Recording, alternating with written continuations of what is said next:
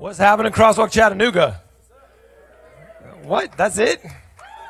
Come on, Crosswalk Chattanooga.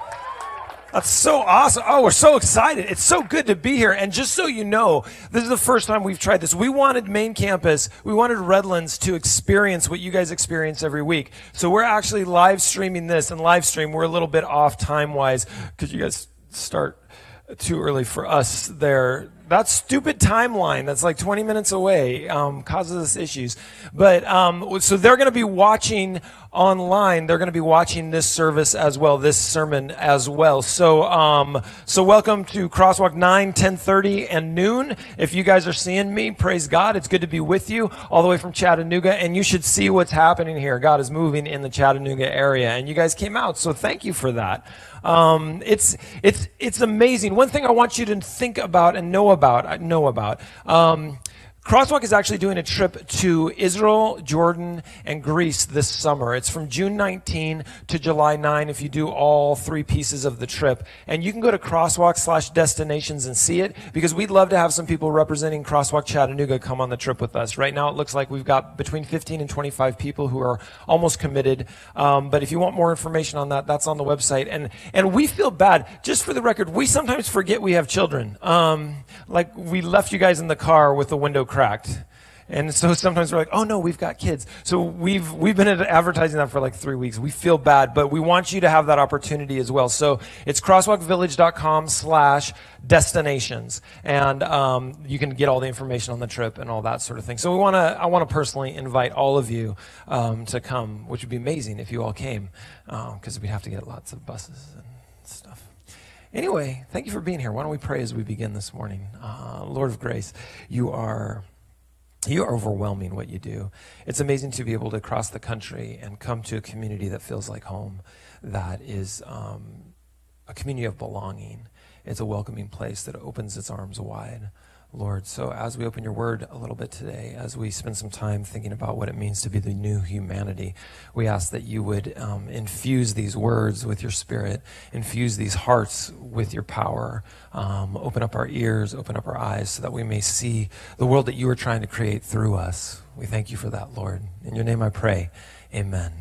Amen. Well, again, thank you guys for being here. We have one premise on this series. You've heard it for the last 2 weeks, and the premise is simply this. As God interacts with humanity, something new is made. The first week we talked about dreamers and the kind of dreamers that we would be if we could just lean into what God has for us and the fact that God has always been a dreamer. Second week we talked about how we are unifiers, how we swing our doors open wide, we wish for no walls, and we bring people together so that we all might be one under the kingdom of God. And today we're talking about innovators, the fact that the new humanity are full of innovative ideas, new ideas, things to try, things to fail at, things to succeed at. But let's start with a theology of innovation. I think that makes sense. I mean, the question I guess we could ask is, why do we need new things? I mean, if things seem to be fine, everything seems to be working, especially in church, right? Everything's good. I don't know. Are you people who at one point went to a church where you could sing the same song when you were 5 and when you were 25? Nothing changed. They didn't change the order of service. They didn't change the way it looked. Same old lady was playing the organ. And you all know exactly that lady. You have her in your head. And you're like, oh yeah, Maple, she was awesome. And she was and is awesome if she's still alive, because she's 114 years old now. Still playing the same thing. Too often, we think that things are fine the way they are, but the reason we need new things, the reason we need to innovate, even under the kingdom of God, is the fact that sometimes old things stop working. They just don't work as well as they used to. And if you don't believe me, take a look at the cell phone in your pocket. I guarantee you it's not the first one you got. Very few of you, there may be a couple of you, very few of you are still using that Motorola StarTAC, right? They flipped up and everyone was like, oh, that's so cool. And it was not, but we thought it was.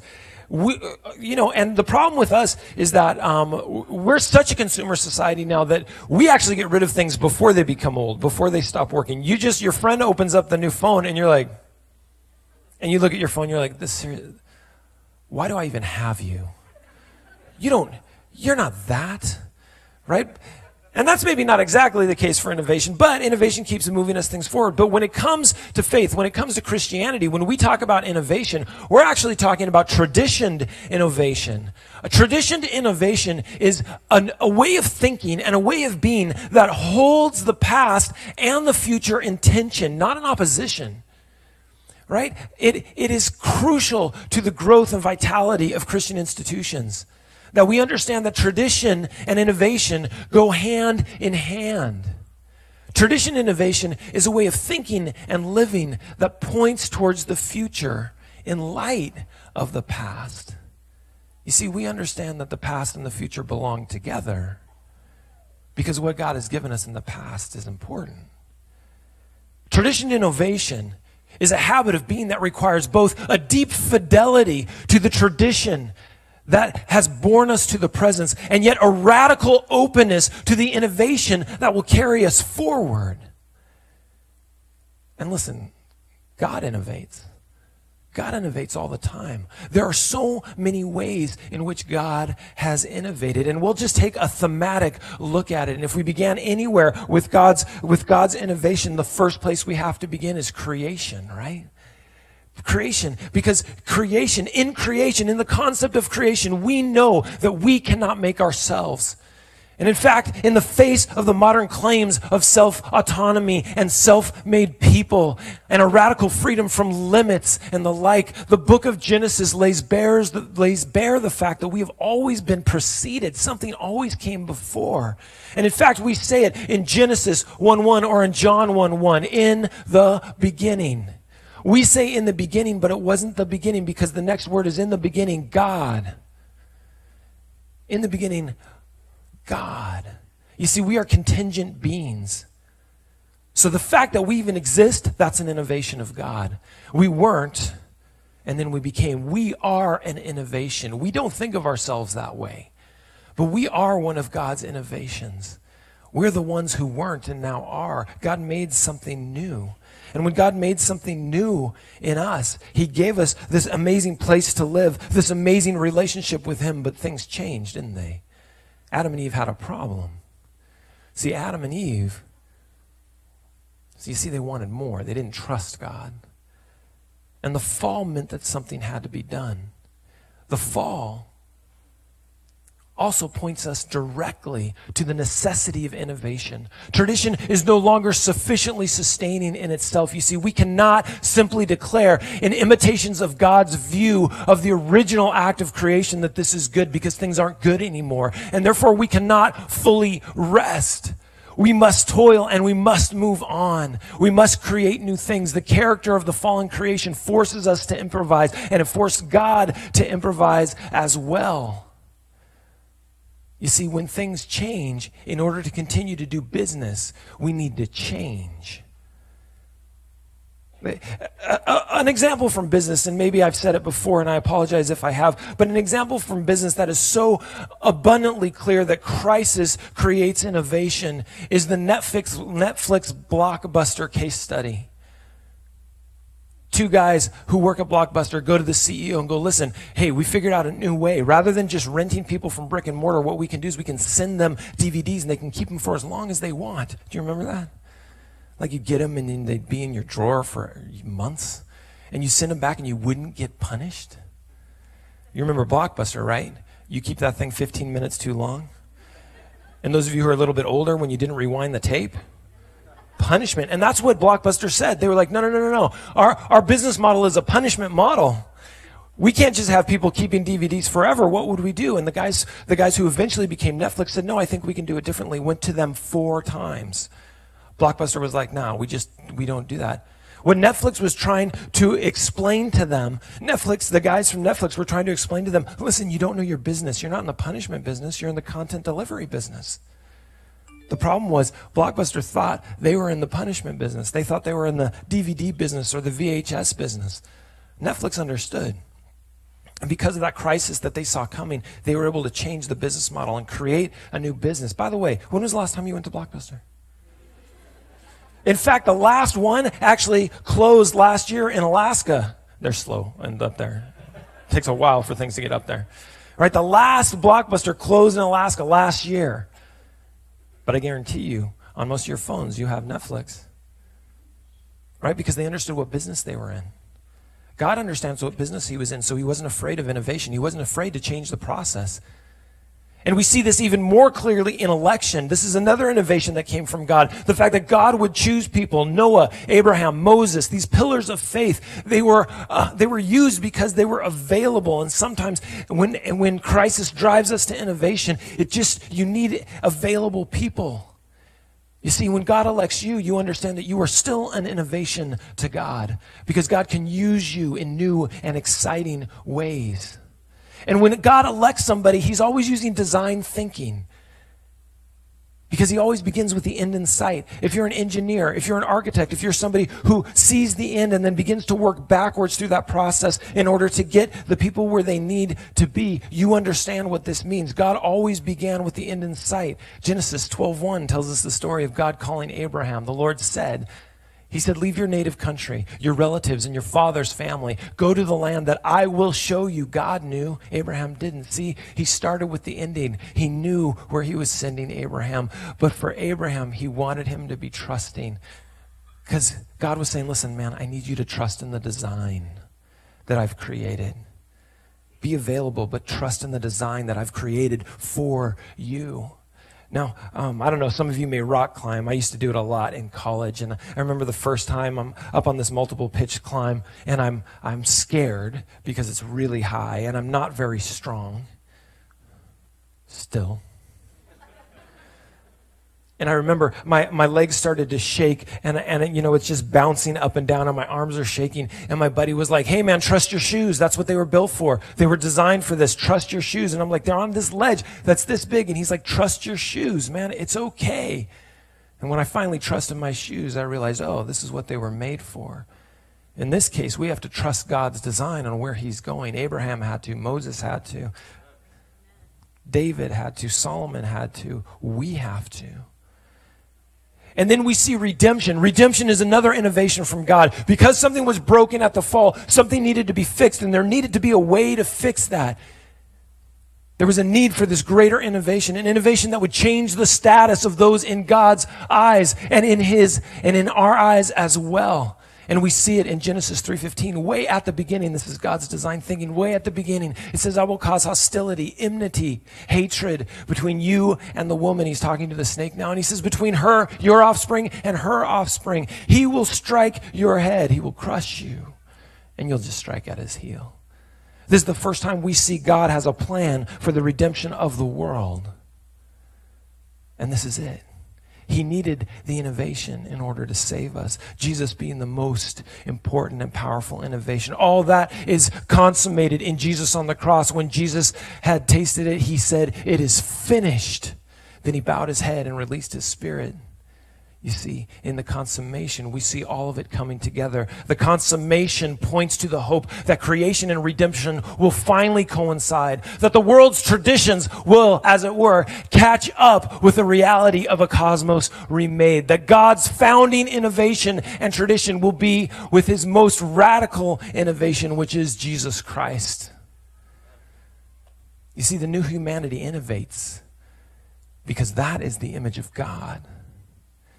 If we are made in the image of God, then we're innovators, looking for new ways to partner with the innovative God. So I ask you this question today. Will our churches become blockbusters? I mean, there's lots of talk about relevancy, right? Oh, if you put a set of drums up, if your guitar player looks cool. Our guitar players look cool. Right? If the genre is right, if you got good coffee, all those are great accoutrements. But I don't know that they're necessarily innovations. The gospel does compel innovation in order to continue its reach. You see, the guys in Netflix, what did they know? They knew what business they were in. Do we know what business we are in? Because friends, for all the time and effort that we put to come together, we are not in the church business. We are not in the business of just simply growing a group of people that come together at a certain time for a certain experience, even though that is part of it. That is not the business that we're in. If that's the business that we're in, we can become very good at it. We can even monetize it and create a great deal of income and economy through that, but that is not the business that we're in. The business that we're in is the gospel business. That people might know Jesus Christ. You don't need a church for it, but if the church helps, then it's a positive thing. You see, when the inception of Crosswalk came and we started to build all of this, and as we started to talk about, can we do it in a different site? Can we do that? There's so many people who misunderstand, so many people who go, oh, you figured it out, the right look, the right smell, the right feel. Yeah, of course, but that's not the business that we're in. That's the fun part. The business that we're in is that people may know Jesus Christ. The business that we're in is that they may understand that God is madly in love with them, that he is relentlessly pursuing them. And if we think that the way we do it, the process that we do it is the only way, first of all, we're arrogant and we need to shut up. Second of all, we're foolish to believe that God can only use us in one way. God innovates. And just for the record, the churches that we've all gone to before, God innovated those churches as well. Sometimes they just, wear out their welcome. And so we have to take a new look at this. But I always want to have in mind, I always want to be a Netflix. Because you know what happened with Netflix? When all of you stopped using your DVDs and started using your digital tablets to watch TV, you know what they did? They went, that sounds good, and they pivoted. And they began to deliver content in a new way. Because they knew they weren't in the mailing DVD business. They were in the content delivery business. So do I think Crosswalks are going to look the same 10 years from now? Oh, goodness, I hope not. Because if they do, then we haven't been listening to the innovative God. But what they will be doing, I tell you this, or I will not be a part of this organization. They will be continuing to give hope. They will be continuing to share the gospel. They will be continuing to unrelentingly tell people that God is madly in love with them. Because if we're not doing that, there is no good for us. Shut us down, close us down, keep your money in your pockets, because we're not doing what God told us to do. And just for the record, this makes people nervous, because if you hear, I didn't say anything about Seventh-day Adventism. And you go, whoa, wait. But our job is to give the Seventh-day Adventist message. It is the gospel. If it's not the gospel, what are we doing? The Seventh-day Adventist message and lifestyle and expression of Christianity, expression of that gospel is a beautiful thing. But if it does supersede the gospel, we're in danger of no longer being Christians. And that's not okay. You see, it seems to me that at the intersection of Seventh-day Adventism expression of the gospel and the gospel is the place we want to be. Do we believe in the Sabbath? Of course. Why would we diminish it? In fact, when Christ is imbued into all those cultural and doctrinal expressions of who we are as Seventh-day Adventists, those things become vibrant. They cease to be words on a page, and they become overwhelmingly well-lived lives and expressions of Jesus. But if Jesus is not in them, we are a weird group of people hanging out.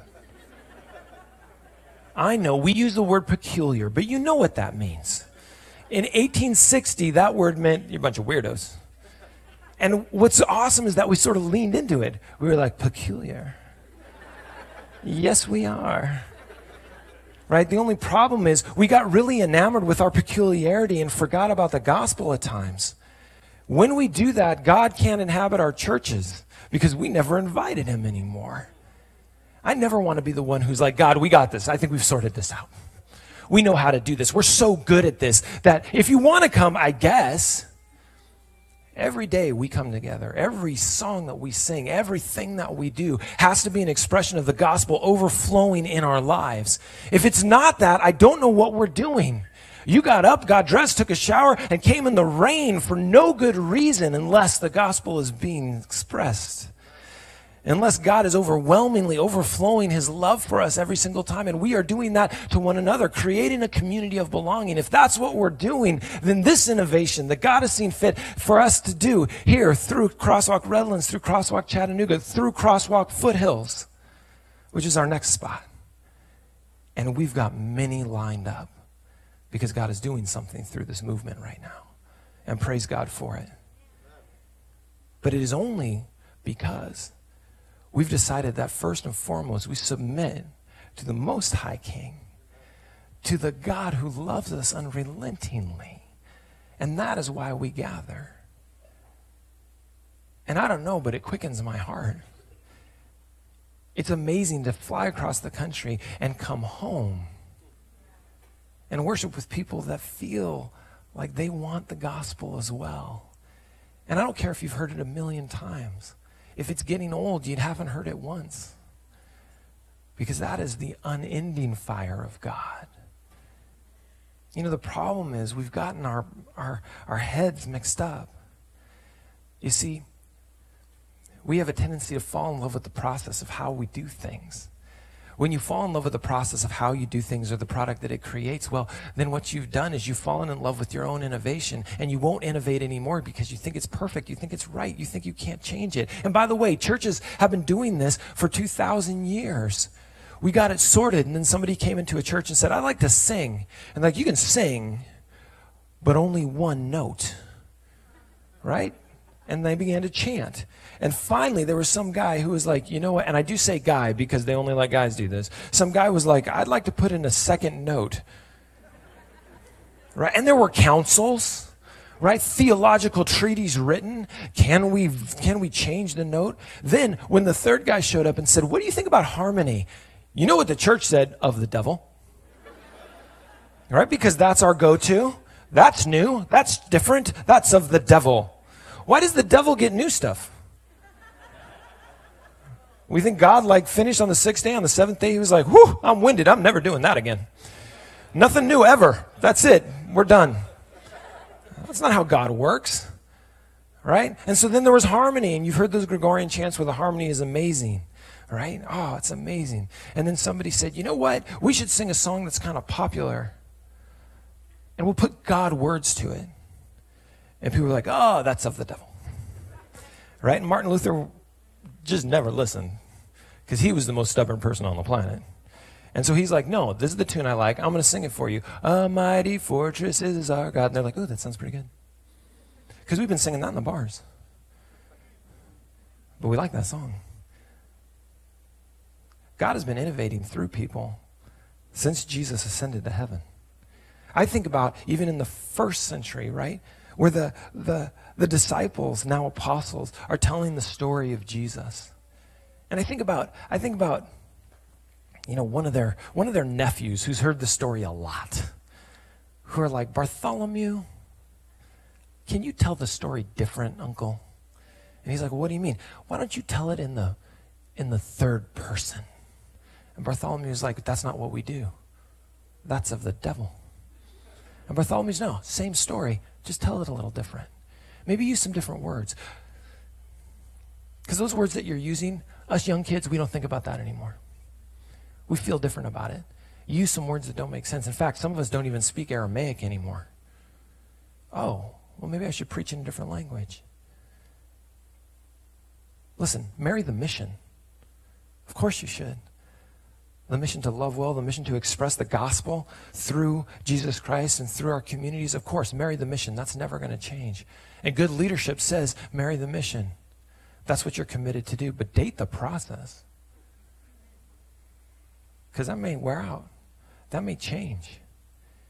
If the communities that we build through the Crosswalk movement, if the communities that we build become static, then God will have to use someone else. God will have to use a different group of people who are willing to see what he's doing new. Because to innovate is to reach out to the hand of God. Because if God is constantly working, if God is constantly moving, if God is constantly innovating, then it's important for us to know that if we're going to do the same thing, we are partnering with God. No new innovation happens completely of our own. It's God inspired. It's God compelled. Every time I say that phrase, I think about that Sistine Chapel picture. Let me give you my experience with it. I was about 9 years old. We'd been in Rome touring around, and we'd been at the Vatican Museum. We had done one full day in the Vatican Museum. I'm 9. My dad was an archaeologist. He liked to see every single thing. I want to reiterate, I'm 9. Right, so I'm done with museums. And this is in the days where you couldn't hand a kid a cell phone and say, take care of yourself. So he was like, oh, look, it's the bust of Claudius Flavius. And I was like, oh. And they'd be like, oh, look, it's Caesar's bust. And I'm like, oh. And he's, look at this tapestry. And I'm like, no. Horrific. Well, at the middle of the second day, we go to this door, and there's this long line, and my dad says, you're going to love this. We're going to go to Sistine Chapel. And I'm like, I've seen 16 chapels. I don't need to see any more chapels. And he's like, no, it's the Sistine. And I'm like, no, that's what I said, the 16. He's like, Sistine. I'm like, listen, I don't have a lisp. So we wait in this line 2-3 hours. I can't remember how long it was. It could have been 30 minutes. I was 9. I have no idea. I had no concept of time even. Right? We finally get up close to the front. We're not the ones coming in yet, but we're finally up close to the front, and the door opens and this nun walks out. And so I look over, and there's just people milling around, but I see like there's paintings everywhere. And I couldn't really see, and I'm looking, and she goes, because nuns are mean. At least that one was. So I back up, she closes the door. We wait another 20 minutes, 50 more people leave, and they let us in. And I remember walking in trying to drink that in. The overwhelming work of Michelangelo, which, when he painted that, the church was like, oh, of the devil. Because the church has never done innovation super well. But as I'm looking through the whole thing, I look up and I see that famous, center point of God reaching down to humanity, straining down to humanity. And it kind of took my breath away. And so I'm just 9 years old looking. But I wasn't happy with my view. And so I thought, well, I want to see the whole expanse of this, because it's hard for me to breathe in what God is doing in this one little take of me staring at this thing. I want to see the whole expanse, the whole of history that has been painted here, because I know God's been doing amazing things for an amazing amount of time. And so I remember I laid down right in the middle of the Sistine Chapel, staring straight up. And all I could see is that hand reaching out. God inviting us to do something new, to do something amazing. Because God wants to be embedded into all of our endeavors. But that means if you're going to include God in what you do, you better be ready to move, because God is not static. And that's the amazing thing about what Michelangelo did. God looks as if he's floating, straining, and has for 1,000 years, seeking to reach hold of man, and says, I am doing something. At what point are you going to grab my hand and do it with me? And I remember just looking up there, getting lost in it, hundreds of people around, but I didn't see them until the nun showed up and started screaming at me in Italian, which I do not speak. And my dad runs over and picks me up. You can't lie down in the Sistine Chapel. And I thought, that's silly, because that's the only way to take the whole thing in and recognize that God is reaching down. He's reaching down long, and he's reaching down hard. He's straining that we might grab a hold of him. If the new humanity is to be in the image of God, the new humanity must be innovators, because crisis forces us to improvise. And every time I see someone walk away from God, I believe that we're in a crisis. I believe that we're in a crisis of loss and a crisis of faith. And I want to be involved in communities that are not willing to let one person walk out the door and be okay with it, who will do everything they can to continue to share the gospel in church, out of church, mostly out of church. You spend most of your time there. People who are willing, I want to be with people who are willing to make their homes churches and make their work churches, to be overflowing this amazing gospel that we have that's coming from their heart to the people that they have influence with. I want to be a church that baptizes. I want to be a church that celebrates. I want to be a church that drinks in the narrative of everyone here and says, this is part of our story, which is all part of God's story. The new humanity, dreamers, unifiers, innovators, unafraid to fail as long as we're failing forward and hearing what God has for us as we fail. my hope is that the churches that call themselves Crosswalk will always be great places of innovation, creativity, places where you can try crazy things, and when they fail, we go, let me help you out. Because we will not leave a brother or sister down.